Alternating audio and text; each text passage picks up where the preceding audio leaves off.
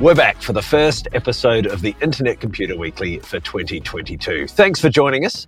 Today, we have John Weagley and Diego Prats, who are going to explain in hopefully relatively simple terms staking, the NNS, voting, and everything governance on the Internet Computer. So thanks for joining me, guys. Nice to be here. Thanks for having us, Arthur. Now, John, the audience probably isn't quite so familiar with yourself as they are with Diego Prats himself. Could you start by giving us a quick intro? Sure.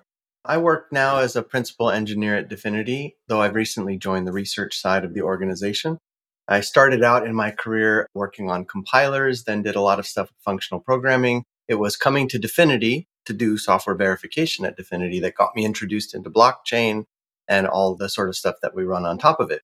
Been a very fascinating journey, by the way. I was not a blockchain enthusiast before working at Dfinity, but when I started to learn the Internet Computer Protocol and how everything works and what its benefits could be, I started to become quite excited by the project.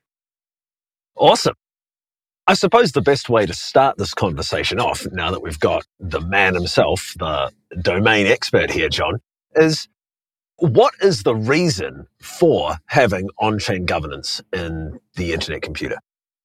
So the Internet Computer is designed to be an environment in which people can run applications, host Canister, provide services, and the whole thing should be very long-living and supported by the public. That's the story behind decentralized foundational computing structure. But in order for it to remain healthy and evolve as it needs to over time, there will need to be changes. And we want those changes to be driven from the participants. So having people stake ICP gives them voting power to decide on the proposals that will be coming up. And each of these proposals has a proposition to change some aspect of the Internet Computer or improve it. And the community should be able to collectively vote on which one gives them the most advantageous future so that this thing keeps moving forward in the direction it will need to. If Web3 becomes as big as people think it may do, then we might need to scale up enormously. We may have to change the way resources are utilized. We may have to add functionality like moving canisters between subnets. All of these things that haven't happened yet, but are going to happen in the future, they should occur as a natural result of people's participation and governance. What does that look like, and how do you facilitate that through this governance system that you've built, the NNS? Sure. So there are two sides to this. One side is making a proposal. So it takes a one ICP deposit to submit a proposal for a change to be made on the Internet Computer. And then people vote on that proposal. If it's a governance proposal, something that is suggested to change the way that the system is governed, then only 3% of the stakeholders need to vote on that, a majority yes or a majority no, to carry or deny or reject the proposal. If the proposal is carried, then the one ICP deposit is returned to the person who proposed it. If it is not carried, if it's rejected, then that one ICP deposit is burned in the form of fees from that user. There are other proposals as well. We call them topics. So there are many different types of topics. Some of those topics are a little more behind the scenes, keeping things going, like adjusting the rate at which ICP is converted into cycles. So we keep updating that exchange rate based on the fiat value of the currency that cycles are pegged to. But governance proposals are probably the most well-known and some of the most interesting. And often a governance proposal will be preceded by or happen in conjunction with a discussion on the Dfinity forums, just talking about that proposal and what people would like to see. But the vote is really where it happens. And then the other side of this whole mechanism is the stakeholder. So the stakeholder has some amount of ICP staked in a neuron, which grants them voting power. The longer you have stake for, the more your voting power. There's a multiplying effect there. And that reflects the fact that people with a long-term view are more invested in the longevity and future health of the network. So these stakeholders, all of these different neurons, they vote on these proposals. You can go to the NNS DApp, go to the voting section, find open proposals, and then vote on them. But we also have another mechanism, which we call liquid democracy, which is that neurons can follow other neurons. And then if a neuron that's being followed votes in a certain way, then the ones who are following it, they stand a good chance of voting in that same way. The reason I say stand a good chance is because you can follow many neurons, and that may change the dynamic of how you actually vote. But let's say you're only following one. So neuron A follows neuron B. Now neuron B, who may have only a stake of one ICP, but their vote will now count for as much of the voting power as all of the people that follow that neuron. So this allows individuals, not necessarily whales, but people who are well known in the community for having decisions that support the network and that are good for the network, to be able to influence by having people who do have a lot of stake invested in the network to follow them. It also opens the door for things like DAOs, like the Cycle DAO I know you're a part of, Arthur, because your Cycle DAO is committed to staying on top of all of these governance proposals and making choices that you've advertised what your policies are, what your preferences are, and then people can trust you to vote consistently in that way. I like that you've brought this up and left this perfectly open for Diego, who is often the man behind opening those discussions in the DFINITY Developer Forum. I try. The man behind sounds funny. Didn't realize it was like the Wizard of Oz. But yeah, my intent is to show the community, set a good example. In fact, there's many things that DFINITY tries to do. Try to be a good example for others to copy of how to lead discussions and also learn from other people and quickly iterate. We've made many mistakes in having openness governance proposals. I've had my proposals be rejected by the community. I've had developer forums that I've let explode on me. So I've definitely learned publicly, and I think that's part of it. But yeah, my general intent is to ultimately just lead by example so that I don't need to be there. And I've seen more and more of that. More and more people just picking up the ball. Yeah, it's pretty cool. I mean, I began a discussion about a proposal at one point. Wenzel Bartlett, the man himself, he seems to be the guy who's really taken control. It's just worth mentioning that there is someone out there in the community who has literally become a one-man governance machine, and it's been awesome to see. Yeah, and this ties into the top theme here, which is taking so tokenomics. But the intent is the internet computer is to be a long-running system that's healthy. Healthy takes many shapes. Healthy means that the code is updated so the critical bugs are resolved. Healthy means that if the community feels that you need to change some parameter in the tokenomics, it can be tweaked. And healthy also means that there's enough node providers so that developers can trust that their smart contracts will live on for a long time. There's no subsidizing, there's no customers. So this is to be a healthy ecosystem that can live on itself. So the community is watching the IC and trying to keeping it healthy. That is the intent, keeping the IC healthy in the long run. Diego brings a good point, because how do you define healthy?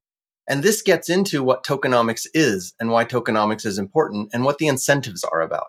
See, the incentives are not there merely to create yield farming opportunities for people who are staking, because you do earn rewards based on the voting that you do and how much ICP you have staked. It's really more about health. And I don't know how much the users are familiar with economics or having read Adam Smith or anything, but one of the things that was discovered early on is that when you create an environment that allows for a free and easy flow of trade, then the economics of that environment will create a global incentive for people to work together. So Adam put it in the best way. He said, roughly speaking, that by people each acting in their own interest, the economy as a whole acts in the best interest of the majority. And so it's this idea of what he called an invisible hand, but that's what you want to set up. You want to create an environment in which the small incentives that people have and the choices that they have to make collectively add up to the best overall actions for the network. So it's tricky at the first, because there are certain decisions the DFINITY Foundation made in tokenomics that were just straight up constant factors. How much supply would there be? What would the APY rate be? How tokens would be unlocked into the market? Those decisions were, in a sense, somewhat arbitrary because it hadn't been moving yet, it hadn't been alive to collect data and find out what has happened. So as time goes by, some of these decisions will come to light as having been great ones, and some will come to light as needing improvement. And creating an environment in which the community can say, hey, this decision isn't having a great impact on us over a year's time, over 2 years' time. Let's submit a proposal to tweak. Let's change some of those constants, maybe add a new feature, maybe take away a feature. But that all gets to the health that Diego's talking about. And that's why tokenomics is essential to that health.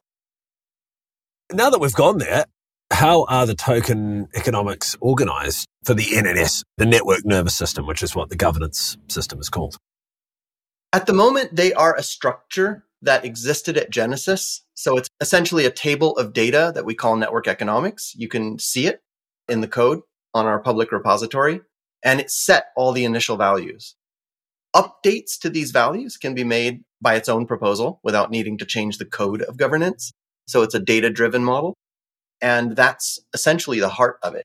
The other part of it, though, of course, is the code that acts on those values. And we recognize that over time, some new values will need to be created, and maybe those values need to have more sophisticated ways of being evaluated to make tokenomics easier to update in the future. This is cool to think of the plumbing behind the scenes because, for me, I'm not a developer. It's just this magical black box that just works. It's interesting to think that just everything is written down somewhere in the code and we can just go change values and make everything work. It's cool. And what I'd love to encourage among the people listening is that although on the Dfinity side, the governance code was written, these network constants were decided, the best feedback is when the community says how things are making them feel, what they find to be difficult to work with, what they find really is positive. If you come to the forums and you suggest things, those things get listened to. There are a lot of suggestions right now for tokenomics changes in the Dfinity forums. Just this week, I was doing a search for tokenomics, governance, APY, different keywords, and collecting a list of what all of these suggestions have been to bring them up internally to see, well, which ones do we want to focus on perhaps doing next? So there's a lot of voice also to be had simply in being vocal about what you care about and what you think is good or bad about the current tokenomics on the forums. The different design goals that tug at tokenomics. There's different things that tug with, like requirements almost. So I'll just start rattling off a list to show like the different tugging, like the gravitational forces. So you want a blockchain network that has very low storage costs for developers. So classic example is in Ethereum, it costs hundreds of millions of dollars to store a gigabyte for a year. Want a platform where you could store something for a trivial amount of money. So in the IC, right now it's $5 for an entire year for a gigabyte. You want a platform that has a very low transaction or gas fees in the Ethereum network, to use as a comparison. So you want that. You also want a network that has enough incentive to incentivize node providers to be available 24/7, not just kind of come and go with like the whims of the markets. Okay. You also want to have a blockchain that incentivizes people to vote, to actually stake to vote. So you also want to have a network that has an incentive for a lot of people to stake. In fact, 80% of the ICP is actually staked in neurons right now. So that's a pretty high staking rate. But you also want to have one that does not mint so much ICP that people start to lose faith in ICP. So these vectors, they need to be balanced properly. And it probably changes with the times. Like maybe the IC is too cheap, so let's charge developers a little more. Maybe it's not cheap enough, so we need to make it cheaper for developers. Maybe the node providers need more incentives.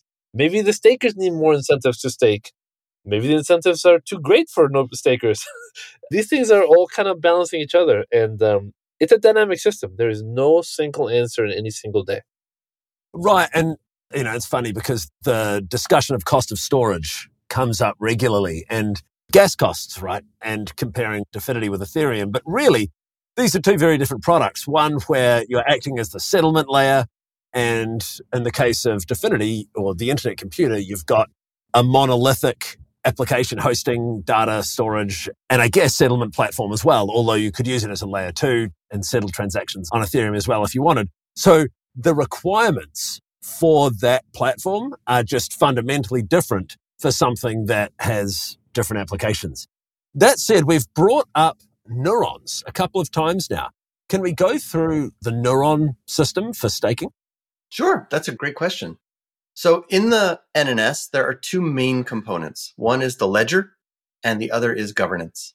The ledger manages accounts and allows for transfers between accounts. These are just regular old liquid accounts. They hold ICP, they transfer ICP. In the governance, we build a system for proposals and voting that is founded on neurons as sort of the basic unit of participation. You can think of a neuron as a wrapper around an account that has new additional details associated with it. One of them is that when the ICP goes into the account associated with the neuron, it is locked in that neuron, so to speak, for a certain length of time. It is called the dissolve delay. The longer the dissolve delay, the more voting power that locked up ICP has. When the dissolving is started, after that amount of time of the dissolve delay, the ICP then becomes liquid again. So if a neuron has no dissolve delay, it will not participate in voting and will, in most ways, be the same as any other account. It's called the sub-account of the neuron where that ICP lives. It's the ability to apply a dissolve delay and thus gain voting power, which makes the neuron functional and have utility. The neuron also acts as an identifier for that amount of ICP when voting, for example. When a proposal is submitted and created, what happens is that all of the neurons in the system that are eligible to vote will have a ballot created equal in power to the voting power they had at the time the proposal was created. Then the proposal goes on and will be voted on. And when the proposal is finally decided, then if that each ballot that participated in voting will then get a percentage of the total reward based on how much ICP it had, what its own voting power was. The ballot is, in a sense, detached from the neuron. So the neuron has to exist at the time the proposal is created for this ballot to be made, but then the ballot is associated with the proposal. So if something were to change in the neuron, say you split the neuron in two, you would still receive the reward of that original ballot. So there's a little bit of complexity moving around, but the idea is to track ICP committed to the network for the purpose of voting, and then to fairly represent what that neuron's voting power is for each proposal in the form of a ballot. Okay, and then of course it's the neurons themselves that follow one another. So one neuron can follow another, and that's where our liquid democracy comes in. Correct. They can follow other neurons by topic. I was going to explain like on 5 this, because I just had to do this recently for my nephew. You explained Dfinity governance to your nephew? I was trying to.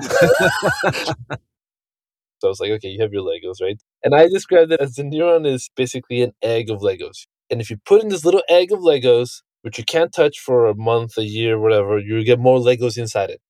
It's definitely an oversimplification, but I was trying to explain to him that it's not liquid. That when you put your ICP in this little egg, which is a neuron, you just can't crack it open. And it'll be locked for as long as you set the original lock. And if you lock it for a long time, when you do crack it open, there'll be more there waiting for you. Okay, so how do people practically go about staking? How do they go about putting their Legos into one of these eggs, Diego? Great question. Now, this was beyond my capability to explain. I will be honest. So this is more of explain like I'm 15. So there are many ways to stake, ranging from if you want to maximize ease, like how make it easy for yourself, or if you want to maximize control. So I'm going to talk about the ease because I think it's the most podcast-friendly way to talk about it. The easiest way to stake is that a user would go to the NNS front-end app, which is a web app that's hosted entirely on the Internet Computer, and it's essentially analogous to a wallet, if not a wallet itself. People would just transfer ICP to this NNS front-end app, and there's literally a button that says stake. You click on that button, you have staked. So you go to the NNS front-end app, you deposit ICP to the address there, and you click the stake button. It is that simple. I can dive deeper, but I think that's really the high level. What about all the sliders and all the other buttons once you've got one of these actual neurons staked? The biggest slider is how much time is it going to be locked? The amount of ICP is usually a fixed amount for a given person. You go to the market, you buy 10 ICP, you stake that 10 ICP using the NNS app, as Diego said. And the biggest question is, how long do I stake it for? So I think perhaps the most asked question on the forums is, should I stake it for 8 years and start dissolving it now so that I get that ICP back at the end of 8 years? That's when I break open the Lego egg. Or should I stake it for 4 years and wait 4 years before I start dissolving it? Because then I accumulate this thing called an age bonus. That is, the longer a neuron has stayed in the locked state, the more it gets an additional bonus on top of the bonus related to delay. It's a smaller bonus, but it's multiplicative with the delay bonus. And the answer to that question is the longest delay length always wins. So even if it's dissolving, the 8-year dissolving neuron will generate more return than the 4-year wait and then 4-year dissolve at the end would. How are the different voting rates calculated and how do the unlocking mechanics work? There is a community conversation on this called Neurons and Staking that I did a few months back. It has some nice, pretty pictures for these questions and talks about all of these factors in some detail. So I'll mention it just briefly, and we'll refer people to that community conversation if they want more information. But the dissolve delay is a number from either 6 months. Well, it could be less than that too. It could be a day, but 6 months is when you will begin to get voting rewards. That's the minimum duration that ICP has to be locked up to participate in voting. 8 years is the longest duration that it can be locked up for. The bonus that you receive on your ICP and contributes to the voting power is 1x at 6 months and 2x at 8 years. So if I stake 10 ICP for 8 years, I'm voting as if I had 20 ICP. Staked for 6 months. Oh, yes, exactly. I'm voting as if I had 20 ICP staked for 6 months. And the APY rate for the 2x is pretty much roughly about double what you would get from staking those ICP for 6 months. The age bonus, which is if you leave the stake locked up and you don't start dissolving, your neuron starts aging. And it keeps aging up to 4 years. And once you've reached 4 years, it hits a cliff. And although it's aging still, it doesn't reflect any of that age in the bonus. That bonus is a multiplicative bonus on the delay bonus of 1x at the moment the neuron is created and is locked, and 1.25x at the end of that 4 years. So if you take the 2x times the 1.25x, that's a 2.5x total possible multiplier on ICP for an 8-year locked up neuron that stays in the locking state for 4 years. So after 4 years, now that's the most powerful type of voting ICP, is ICP in such a neuron. To put concrete numbers, that means that if John has 24 ICP and he's voting, and I have 10 ICP, I'm a poor person. If I'm more bullish, if I stake for 8 years and I have an older neuron, I can catch up to John. I can have 2.5 times 10. So I, the poor person, can have more voting power than John if I am willing to stake for longer. That is a democratizing balancing factor there, because I show that I have more long-term thinking. Okay, and now there's this APY that is pretty dynamic. I mean, I remember for a long time it was around 30%, and then it went up a bit, and then suddenly it crashed to just over 20% right at the start of the New Year's. Was that you, Diego? I saw you raise your hand. Let's take a step back for our audience to explain how the APY works. So I get asked this question all the time. So the way it works is a little bit of the reverse of how people think it works. So ultimately, the APY, the number of ICP rewards you get, are supply and demand. It's ultimately supply and demand. So let's define the supply. The supply is the number of NNS rewards minted any given day or any given year. In the first year, the NNS is minting 10% of its total supply, so roughly around 50 million, give or take, to give away as NNS rewards. So the question now, well, who's the demand? Well, the demand is people who stake. So if only one person stakes year one, that person takes the whole 50 million. If a whole lot of people with a whole lot of ICP stake, they all split up the 50 million. So when people saw the projected APY, which again is not the goal, it's just a downstream consequence of a whole bunch of other variables, which I just described, what happens is that as more people stake, the number of ICP, the rewards that your average neuron gets, goes down because you're just splitting up the pie. The pie, again, currently is 10% for year one. And since it's been 8 months since Genesis, where now the NNS is minting 9.3% of the total ICP. So if you go to the Internet Computer dashboard and click on the circulation tab, you can actually see a projection of how much NNS rewards are minted.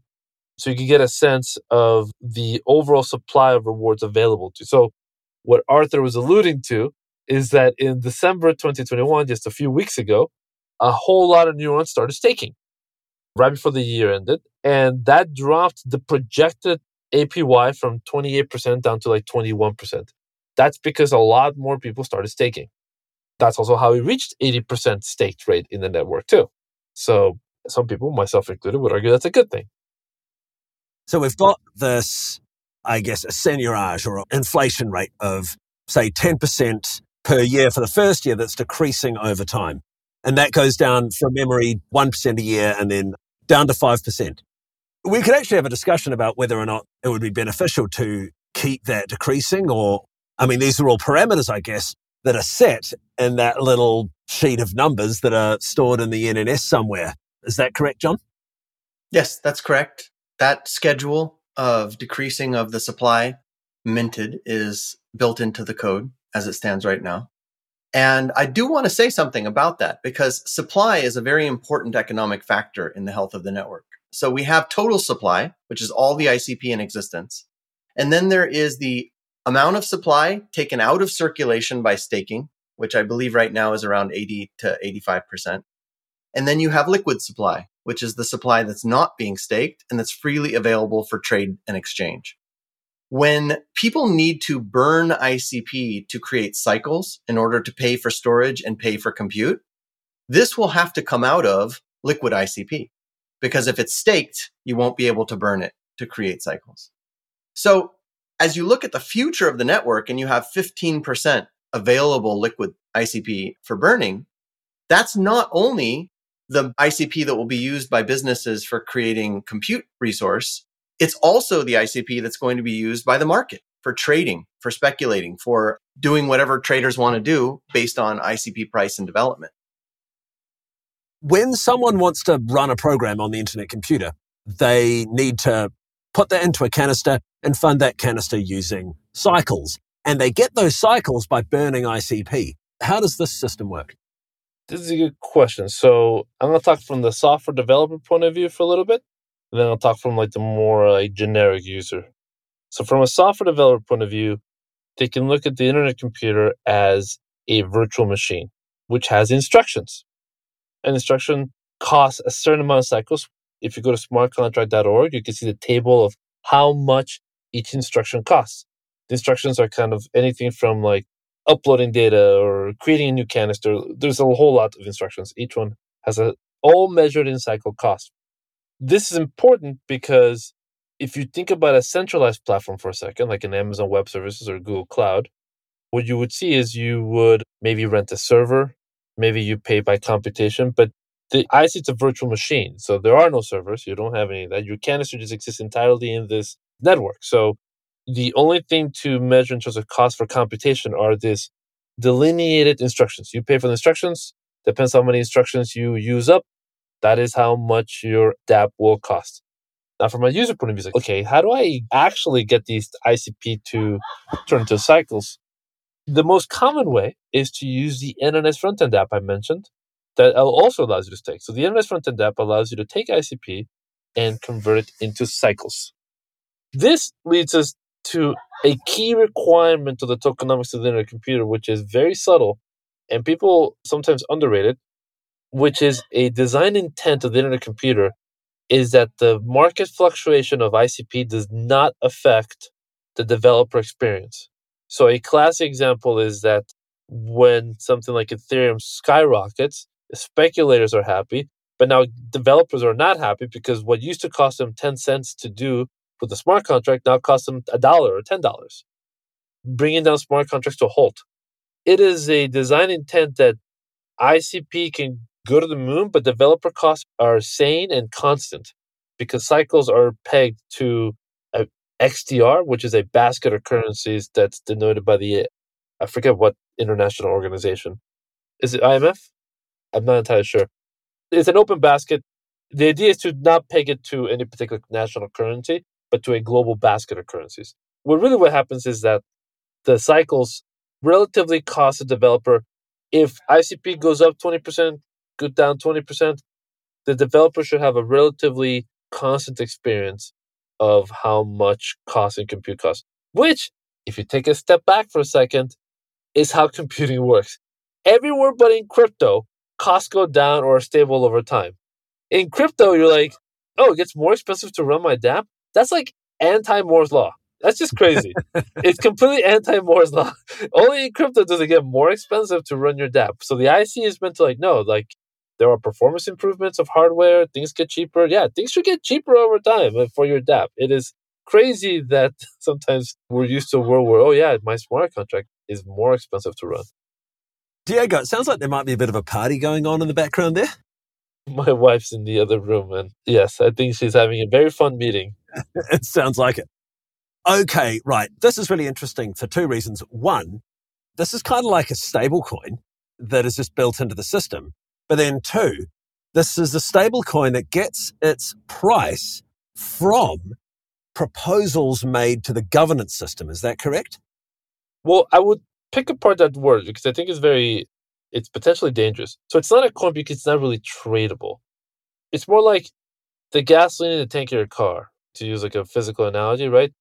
Your DAP can go this many miles per the gallon. So it's really the gas in the car, the energy in the battery. That is what is fixed. But you can't really like transfer there are people that might be moving gasoline from one car to another car. But by intent, it is not meant to be a coin in of itself. And the stability part about how does it get the proposals? There are literally, I want to say hundreds. Every few minutes, there's an NNS proposal that checks that proposes this is what the rate of cycles to ICP should be to match the XDR price of this basket of goods. There's hundreds of these. And that's under a specific governance topic. The exchange topic, yes. Okay. And I mean, that's not something that people tend to probably have opinions about, although I'm sure they'd notice if that was messed with in some strange kind of way. Yeah. And when I use the word XDR, that's actually the financial code. The actual phrase is special drawing rights. So if people want to Google it, this virtual currency that cycles are trying to keep up with is special drawing rights. Okay, and that is the IMF, from the IMF. Yes, it is the IMF. Okay, cool. I think we've done a pretty good job of explaining how some of these things work. Is there anything else we should cover before we wrap this up? I know there's going to be a lot of feedback from the community. Well, one thing we didn't mention is what are all of the deflationary and inflationary pressures? Like how other ways do ICP get burned or get minted? And really we have at the moment, because again, tokenomics is designed so that it can evolve through governance proposals. We have 2 forms of minting and 3 forms of burning. So the 2 forms of minting, the one we've been talking about is allocating ICP for voting rewards. And although we allocate 10% of the supply for voting rewards, it doesn't mean they're minted right at that moment. Voting rewards are accumulated in neurons in the form of what the governance system calls maturity. And maturity sits in the neuron until you do something with it, either merging it back into the neuron to increase the stake of that neuron, or spawning it in a reward neuron in order to gain access to that maturity in liquid form. It is at the moment that you merge maturity or spawn it into a reward neuron that allocation of reward is minted. So it is entirely possible that 10% of voting rewards could have been distributed that they only get minted the next year. And it's the minting event which creates the inflationary pressure, not merely the allocation of the reward. And there are quite a number of unminted rewards in the system right now. The other form of minting is paying node providers. However, that is a very, very small fraction of the amount of ICP minted each year compared to rewards being minted. Very small fraction.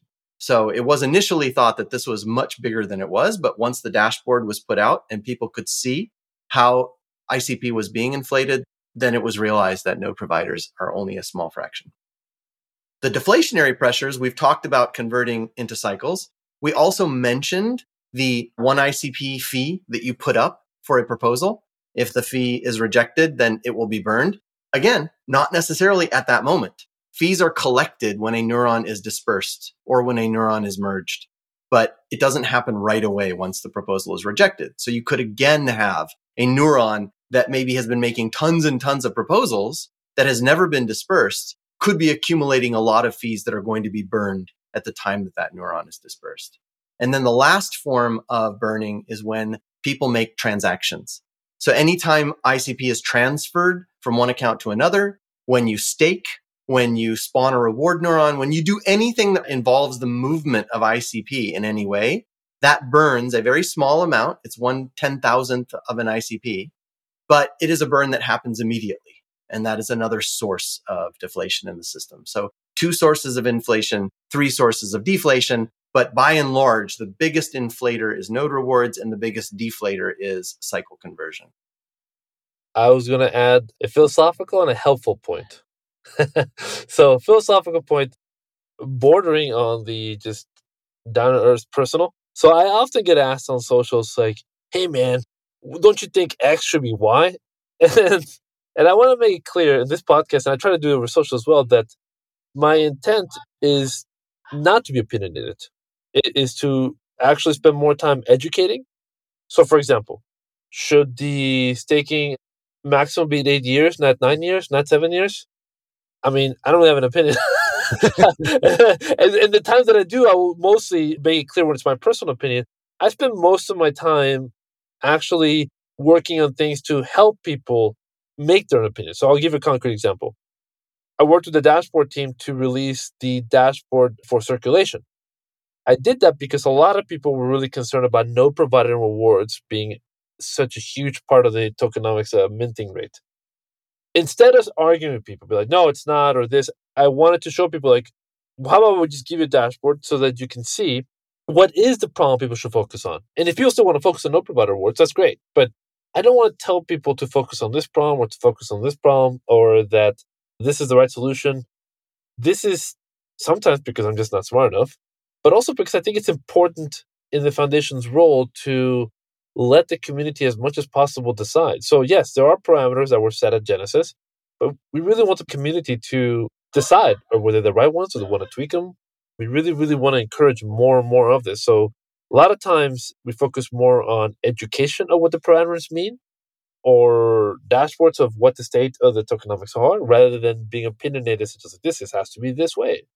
We want to create a space for these conversations and not necessarily bully our way into them. So sometimes people may not think I'm being helpful, but I'm trying to be helpful. We've brought up this idea of engaging the community, of having them take part in what is healthy. And this is a great example you give. Should the maximum staking period be 8 years or 7 or 9? And we mentioned a little earlier in the podcast that the idea of liquid democracy is that your voting power is not necessarily about stake. It can also be about who follows your neuron. So you could have 10 ICP, create a neuron and have a large following and thus have a very large influence on the development of the network. There's another way to have a large influence on the network, which is make a proposal.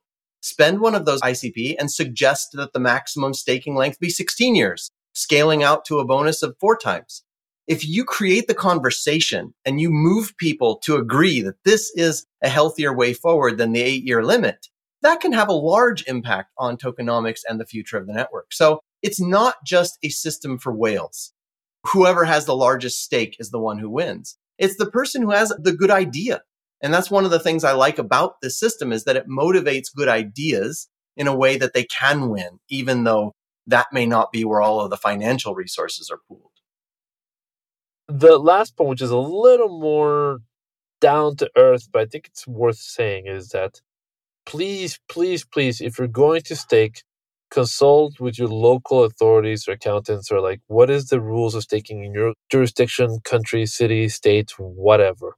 As relates to taxation? Correct. People in crypto have been burned by this. Since this podcast is definitely targeted towards simple English and then good explanations for newcomers to the ecosystem, please consult your local authorities for staking because some jurisdictions, some countries still have not decided how to treat staking income. And some have, and it can be quite painful. Some have, and it can be quite beneficial. So please consult and make sure that it's okay in wherever you're living. I cannot stress this enough. Again, I want to be helpful to people. And for some people, this may mean that where you're living, staking is not a thing you should be doing. I'll be frank. In some places, it's great, but I want to be very direct that you should definitely know what you're getting yourself into and how to do it. Okay, so they shouldn't do like me and just lock it up for 8 years immediately. I mean, again, consult your tax accountant. I live in the United States and I've locked for 8 years, but I take great care to make sure that I abide by the letter of the law in the United States and in California. But that means I had to do a lot of research and also talk to a lot of accountants. So please, I encourage everyone to do the same. And unfortunately, that's something we can't change with proposals within the network. No, right. And not yet anyway. Correct. Okay, well, this has been really, really helpful, guys. I'm sure there's a ton of stuff in here. I will put a link to your community conversation, John, that goes more deeply into the way that neurons and the NNS works. I think we'll solicit more questions from the community so that we can probably do a follow-up, because I know that'll have to happen. But this has been one of our longer episodes, so thanks for sticking with it, guys. And this is our second recording of it. So. Thank you, Arthur. Yeah, no worries. And yeah, always a pleasure. Hopefully I'll see you in the office sometime sooner rather than later, Diego. Are you in the basement of the SF office? Yeah. Oh, I can see that. I can vaguely tell. It's like, okay. Yeah, I'm in the egg. That's where you store your ICP. Oh, yes, of course. Diego, when will the wiki be available for Arthur to also put a link to managing your ICP? It might be as early as tonight. It might be Monday morning. There's a page on that wiki called Managing Your ICP that has links out to other pages that cover a lot of the material Diego and I spoke about. All right. Cheers, guys. Cheers. Bye-bye. Thanks for listening. The Internet Computer Weekly is part of a larger effort at education, governance, and community building we are calling the Cycle DAO. We host a follow target neuron, which is controlled by the voting members of the DAO. This membership is composed of investors, enthusiasts, developers, entrepreneurs, and some ex-Dfinity folks. We monitor the Dfinity forum discussions of NNS proposals and also use community surveys and one-on-one discussions with ecosystem participants to inform our decisions. You can find instructions to follow the neuron at cycledao.xyz.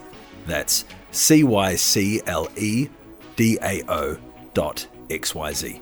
We have additional content and discussions of our voting decisions in the blog section of the same. If you stumbled across this podcast online, you can subscribe on Spotify, iTunes, or any good podcast aggregator. You've been a fantastic audience. Please tune in next week for more great discussions.